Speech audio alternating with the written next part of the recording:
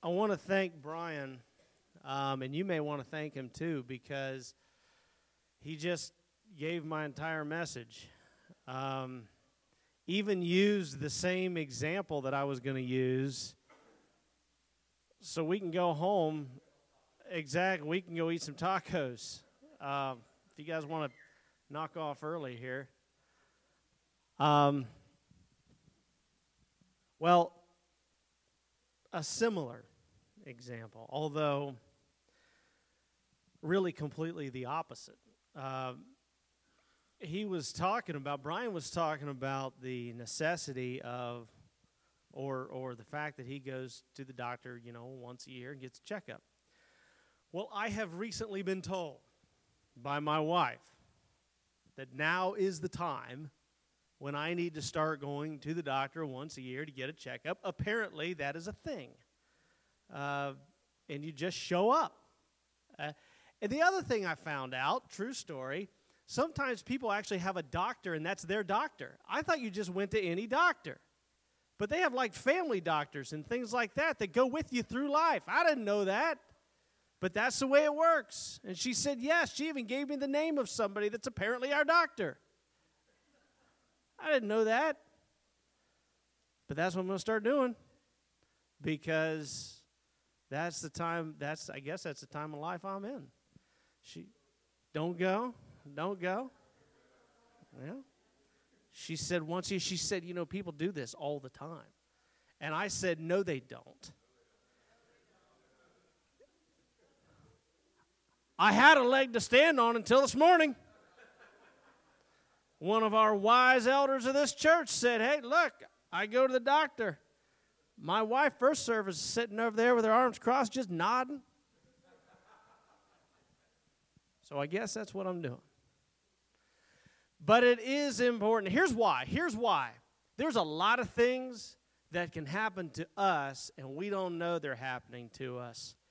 There's a lot of bad stuff that can happen in our life. Now, granted, we were talking about that physically, but there's a lot of bad things that can happen so gradually, spiritually, mentally, and emotionally that we don't even know it's happening. And there are many times when we need the doctor, the great physician, right, to look at our hearts, our lives, our minds, and sort of be shaken up by that. Say, let's focus in on some of these things. And we get to going through life thinking everything's perfectly fine because on the surface or on the outside, we feel fine or we look fine, right? You're wondering, why does the perfect physical specimen need to go to the doctor, right? I know you're wondering that. And on the outside, or maybe just that day, we feel fine. But the truth is, there's a lot of things happening on the inside. We can maybe look at a piece of fruit, and you've probably done this before. You probably had some of these rude awakenings before. On the outside of the apple looks pretty good. You take one bite, and you find the worm inside, right? Well, finding the worm inside is perfectly fine. What do you not want to find? Half a worm. That's right. You don't want to find half a worm. But you can look at the sort of the rot, kind of the decay that's on the inside, even though the outside looks perfectly fine. We get lulled into this complacency. And we can eventually one day wake up and it's too late. It's too late because we've wasted the time, we've wasted the opportunity, and we've fallen into the trap of complacency. Throughout Scripture, from the very beginning to the very end, but heavily in the New Testament in particular, God hates complacency. He hates complacency and apathy, which are closely related.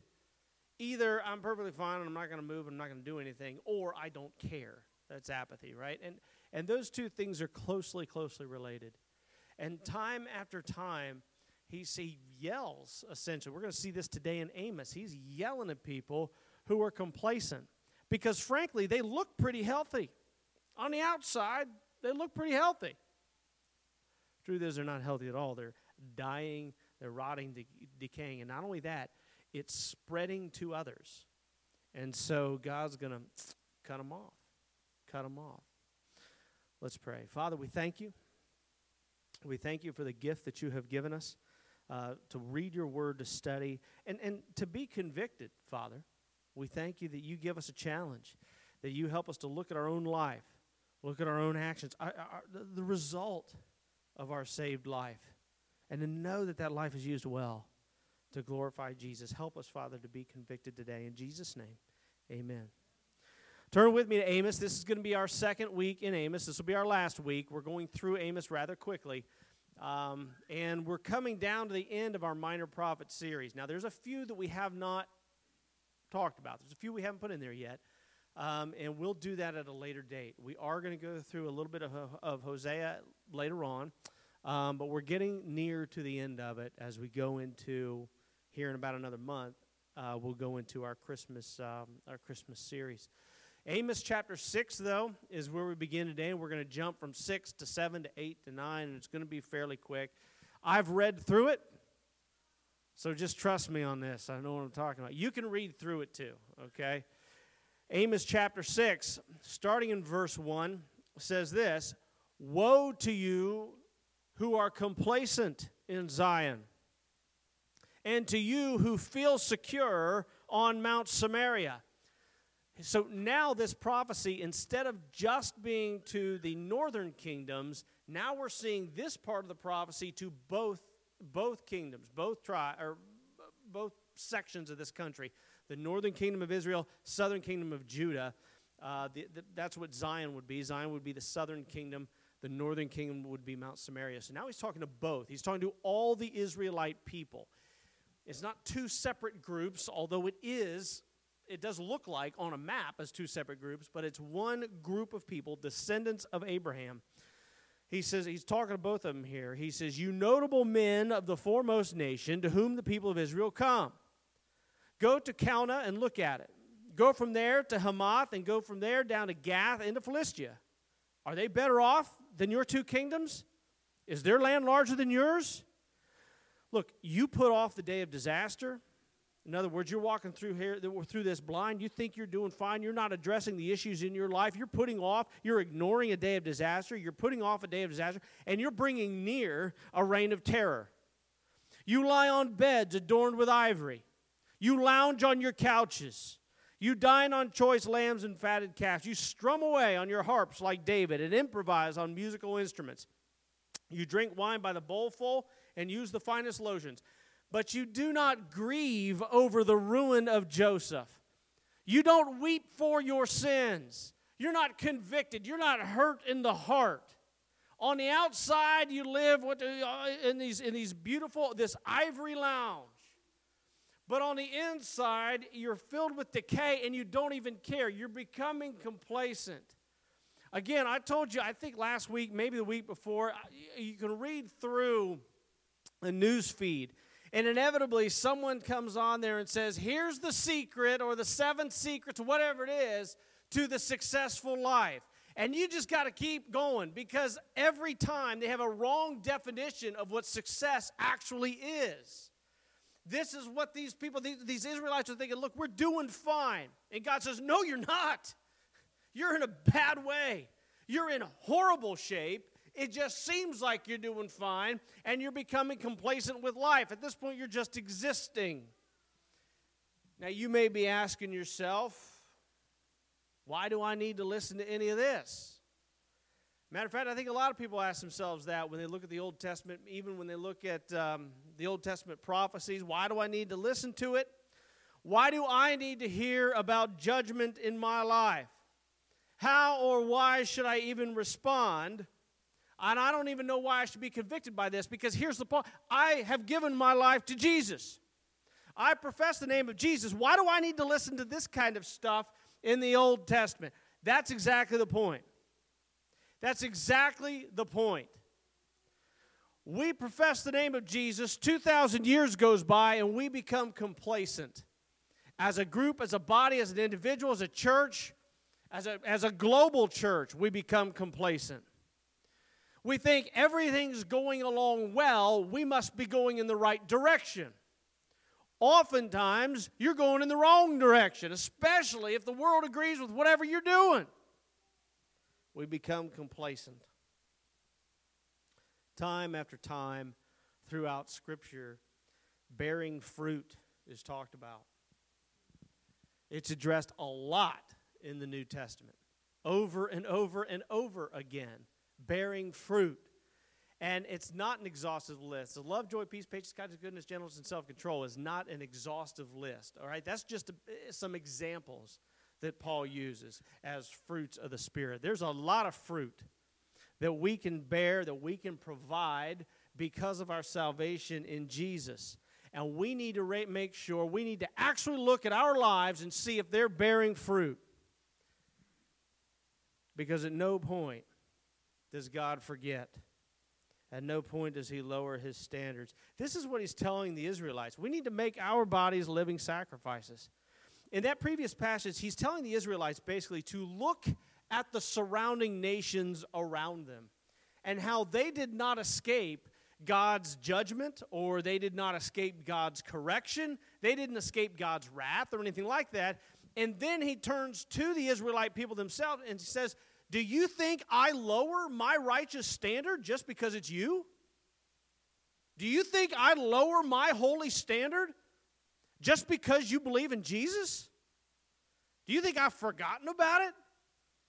I hold you not only, we talked about this last week, didn't we? Not only to the standard of the person who doesn't know Jesus, a higher standard. Because you know who Christ is. Do we take that seriously? Is there fruit, or is there an axe coming at the root? Do you bear fruit with your life? You claim my name, and you care not about the condition of your heart. You care not about the work of your hands. You care not about the mind, and they become complacent. So if we're saved by Jesus, should we care about such things? And according to Jesus, absolutely we should care about these types of things. There are multiple examples of God's hatred of complacency, hatred of apathy in Scripture. 1 Corinthians chapter 9, and this is just a few. I'm only going to read a few here, but if you go through, you're going to find a ton of these things in the New Testament. You and I live in the New Testament age. You know, the prophets and the prophecies were written for us, but not to us. They were written to these Israelite nations. But now we live in the New Testament age, and we see the same message given to you and me. 1 Corinthians chapter 9, Paul's writing to the Corinthian church, God through Paul, do you not know that in a race all the runners run, but only one receives the prize? Everybody's running. Everybody's living life, people. Everybody you come in contact with. And not only are they living life, they're created just as you are in the image of God, so there's going to be some sparks of beauty and good inside of them too. Even the tyrant is going to have that something, that leftover, that echo of God in his life. Look, everybody's running. What makes you different?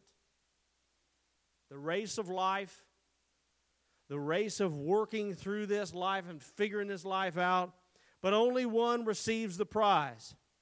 Run that you may obtain it. The prize is Jesus Christ himself. But that doesn't keep us from running such that we are obtaining that prize. Every athlete exercises self-control in all things, but they do it to receive a perishable wreath, we an imperishable wreath or an imperishable reward. So I don't run, writes Paul. This is him talking about himself now. I don't run aimlessly. I don't box as one beating the air, but I discipline my body. I keep it under control, lest after preaching to others, I myself should be disqualified. This is a focus on his life, his mind, his heart, his actions. He's disciplined, and he's bearing fruit. He's a gardener, and he's a good one. I mean, this is what Amos was, right? He raised sheep, and he raised sycamore trees. He knew what it was to have some sort of fruit from the land. And he says we need to bear fruit as well. Again, from God through Paul, Romans chapter 12. Therefore, I urge you, brothers and sisters, in view of God's mercy, in view of his mercy, not to earn his mercy, but because his mercy is already poured out upon you, because you're saved by Jesus, in view of God's mercy, offer your bodies as living sacrifices. That's fruit. Offer your bodies as living sacrifices. That's the fruit that we are supposed to provide. Now, what does it look like? Well, primarily, it looks like loving God and loving others. Thank you very much, Brian. You could have written this for me. You really could have. I mean, I think we're all in agreement I do it much better, but still.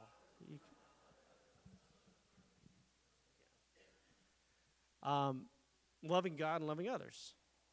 How you treat others. How you talk to others. How you're patient with others. How you're humble before others. This is what that fruit looks like. That's just a part of the fruit. And now we get into things like exploring and showing and telling people about who and what Christ is. And by the way, most people, when they're introduced to Christ, they want you to show them who He is before you tell them about Him. Show me who He is. Show me what He's like. Show me what He does. Show me who Christ is. And you and I can do that. That's the fruit that we bear. He's kind, He's patient, He's loving. He does not tolerate sin in your own life and does not condone sin in the lives of others. But still sacrificial. Still ready to lay down His life for the object of His love. That's you and me. Life every day. People want you to show me Jesus and then you can tell me about Him. That's your job. That's the fruit bearer. To show them what Jesus is with a great deal of patience and a great deal of self-sacrifice. Urge you, brothers, in view of God's mercy, to offer your bodies as living sacrifices, holy and pleasing to God. This is your true and proper worship. Let me ask you, anybody miss out on worship? I wonder how many times we miss out on worshiping God. I wonder how many times, how many days, weeks, months, years we have gone without worshiping God. And I don't care how many songs we sing in this room. How many times do we miss out? How long has it been since we've had the moment where we can sacrifice who and what we are for the glory of Jesus? Because that's what these moments of bearing fruit are. They're moment after moment after moment. If you think you got to live at 100 miles an hour every time, always thinking only about the picture of Jesus on the cross, it's going to get pretty burdensome for you. You're going to realize, I can't do this. I can't wake up every day and run 100 miles an hour all the time. You're right. It's every moment you get to experience. In fact, Paul's going to tell us, as you are given opportunity to show love to one another. It's the next conversation you're going to have. How do I glorify Christ? Right here, right now. What about yesterday? What about tomorrow? Who cares about that? Right here, right now. How am I going to act? How am I going to react? And bring glory and honor to Jesus. By the way, sometimes you give some good fruit to people, and they don't like it, right? Sometimes you give some. We give Sam dinner all the time, and I don't think he's eaten dinner in 9 years. Kid he gets half. It's good food. It's good. Taco night it's my favorite night too. Sometimes you give good fruit to people and they don't like it. Give it to them anyway, right? It's not your job. Withhold the fruit, the love of Jesus Christ. It's not your job to withhold the character of Christ in somebody's life. If they send it back to you, that's fine. But we get the chance to show that fruit, show that love, and show that life of Jesus that goes through us into the lives of others. So we're going to be able to do this. It's holy and pleasing to God. This is your true and proper worship. Do not conform to the pattern of this world, but be transformed by the renewing of your mind. The pattern of this world is look out for number one. But what do we know? We know we're not number one. We're not number one. Again, that we fall into that trap of thinking that we are the main character of our story, and we are not the main character of our story. I don't even know if we're the next main character of our story. We're just supporting cast. That's what we ought to be.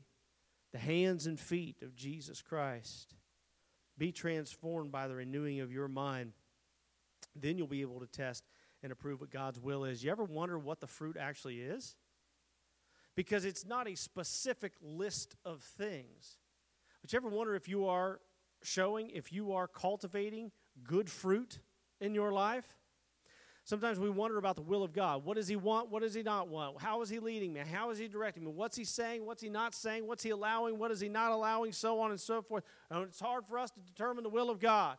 Well, let me ask you this. Have you just started out with humble obedience? Start out with humble obedience in what you know. This is what Paul's saying. Make yourself a living sacrifice in the moment to glorify Jesus. And then you're going to be able to understand what God's will is for you in your life. After all, He's the main character. You're not. He's the one that sustains your very life, created you. He's the artist that made you the masterpiece. And the masterpiece is there to bring beauty and honor and glory to the artist. That's what you are, a masterpiece. Beautiful, created by name to bring glory to the artist. We'll be able to test and approve what God's will is, His good, pleasing, and perfect will. From the very mouth of Jesus, again, we're talking about this hatred of complacency, this hatred of apathy. Revelation 2, to the angel of the church of Ephesus, write this. Now imagine if Jesus is just talking to you personally, because this is His word for you. So there's nothing wrong with thinking Jesus is talking to you personally right here. All right? Imagine this. He's talking to Ephesus. He writes this. I know your deeds in verse 2. I know your hard work, and I know your perseverance. I know that you can't tolerate wicked people, and that you've tested those who claim to be apostles and are not, and have found them false. You have persevered and have endured hardship for my name and have not grown weary. Well, it sounds to me like they're not struggling with complacency. It sounds to me like they're not struggling with apathy. No, they are, because they've gotten so involved in those things, thinking that those things make them right, that those things are the things to focus on. They've forgotten about Jesus Himself. He says this in verse 4, yet I hold this against you. You have forsaken the love you had at first. How many times have we accepted Jesus and been filled with enthusiasm, but we lacked some knowledge? And then as we went through life, we gain knowledge and lose enthusiasm. How many times do you gain knowledge? People tell me about their 20 years following Jesus. You know what? You're condemning yourself by talking like that. You better be growing. If you're going to talk to me about your 20 years following Jesus or 60 years sitting in these pews, well, you better be up here teaching if you're going to be saying that stuff. Don't condemn yourself. We are filled with enthusiasm. And then it goes away sometime.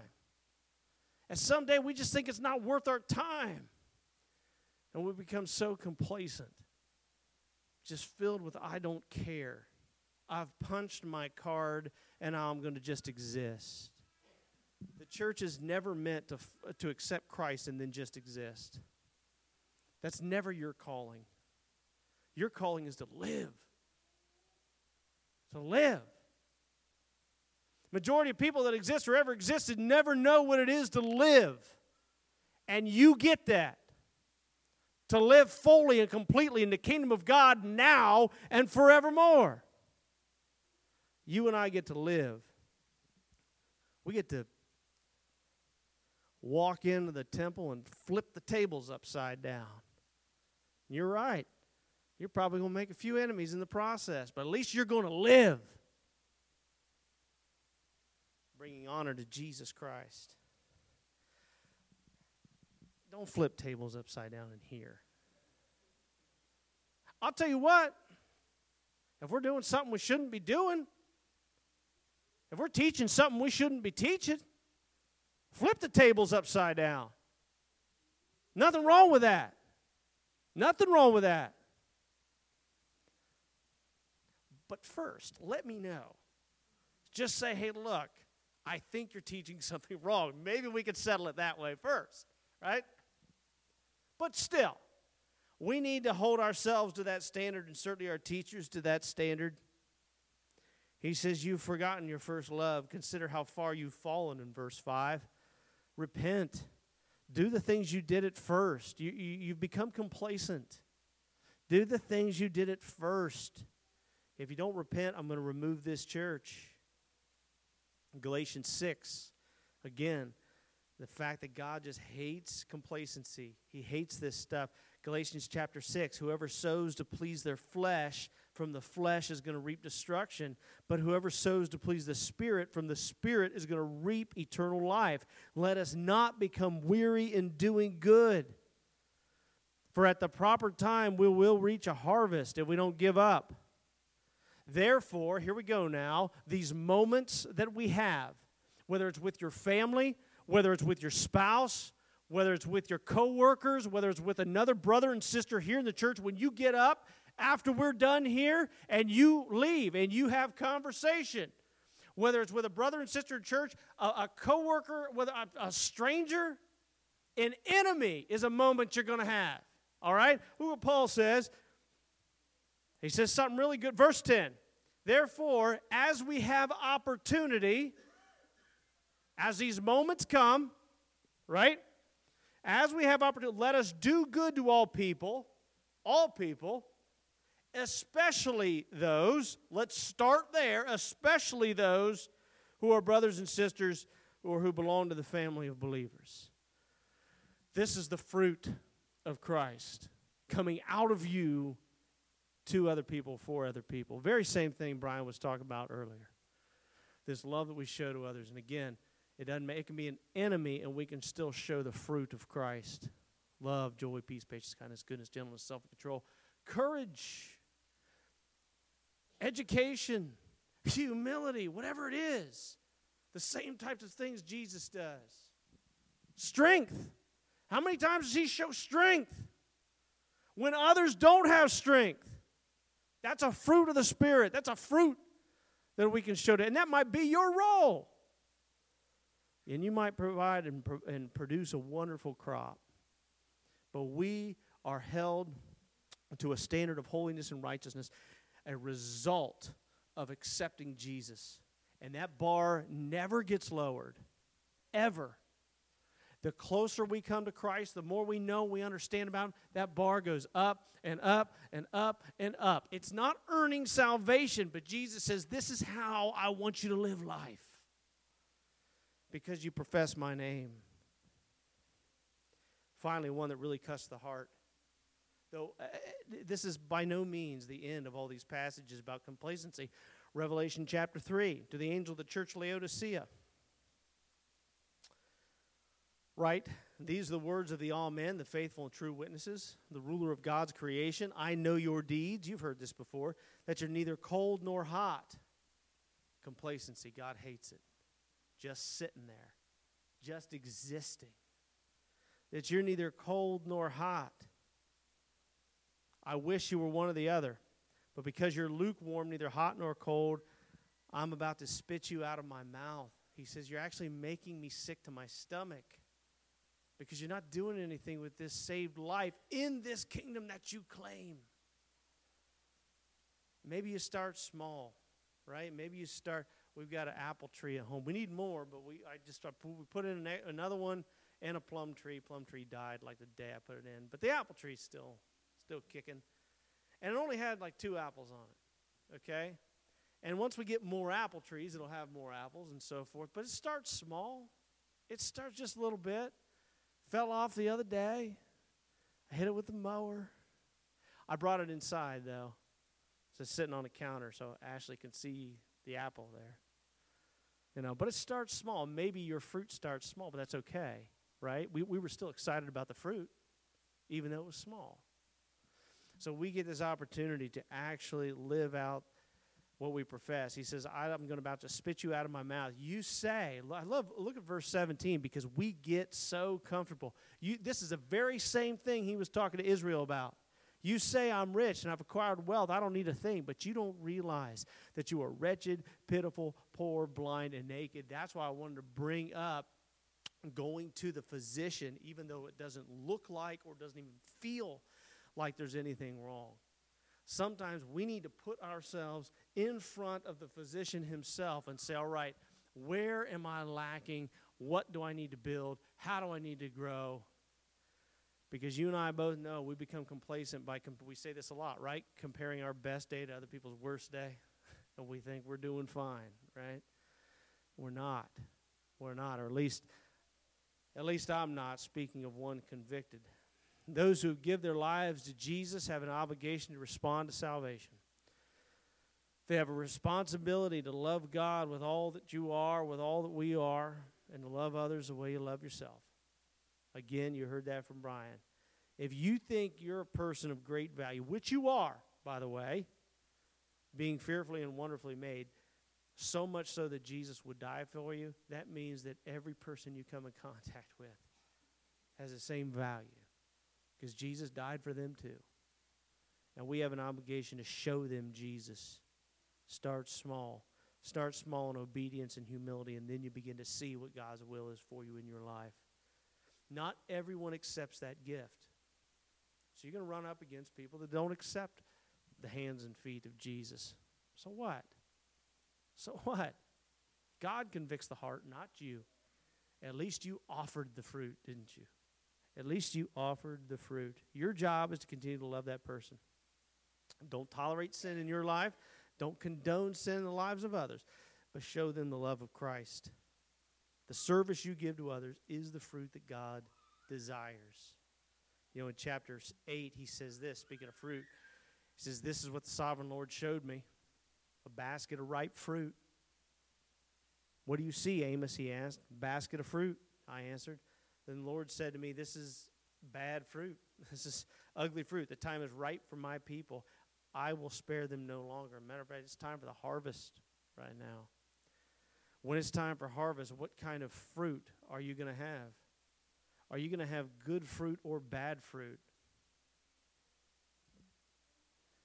Are you going to live your whole life and have no fruit? Are you going to have no fruit? Are you going to stand before Christ, fall on your knees, and thank Him that He died for you and have no fruit? I'm not saying He's going to kick you out. He loves you and He died for you and He's forgiven you. But what a horrible place to be. What a horrible thought.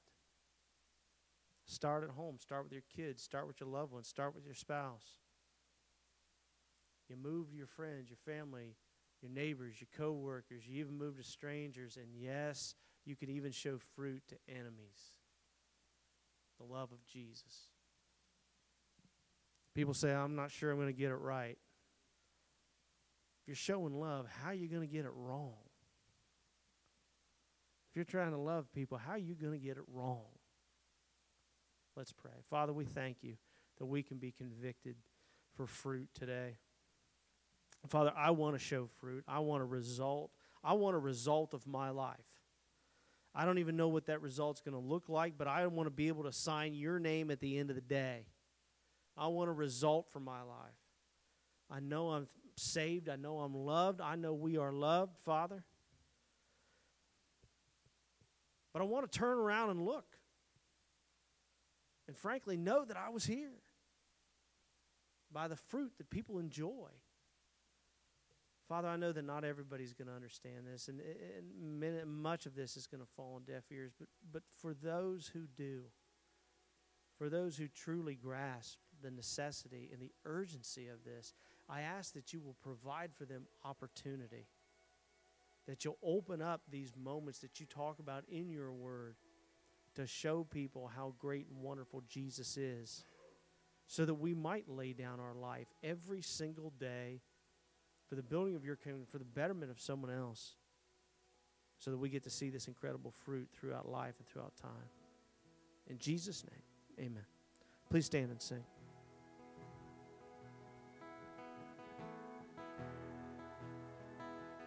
Lord, I come, I confess, bowing here, I find my rest, and without you, I fall apart, and you're the one that guides my heart. Lord, I need you, oh, I need you, and every hour I need you,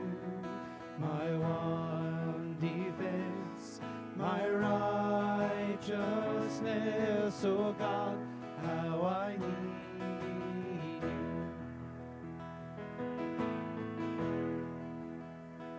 Where sin runs deep, your grace is more. Where grace is found is where you are. And where you are, Lord, I am free. Holiness is Christ in me. Where you are, Lord, I am free. And holiness is Christ in me. And Lord, I need you. Oh, I need you. In every hour I need you. My one defense, my righteousness. Oh God, how I need you. So teach my song to rise to you. When temptation comes my way, and when I cannot stand, I'll fall on you. Jesus, you're my hope and stay.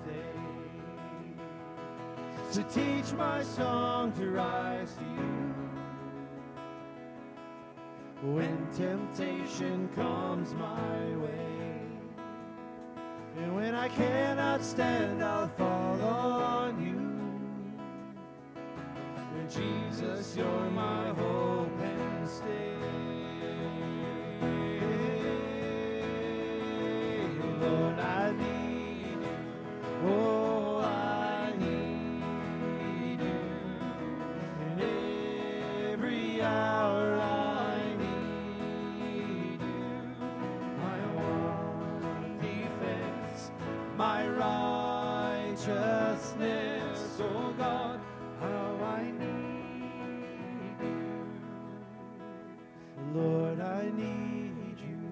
Oh, I need you. Every hour I need you.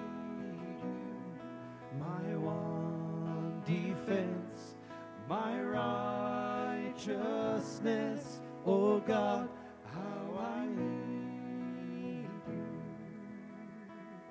You're my one defense, my righteousness. Oh God, how I need you. If you want to produce fruit in your life, and if God cares about you, which He does, He's going to prune you, and that hurts.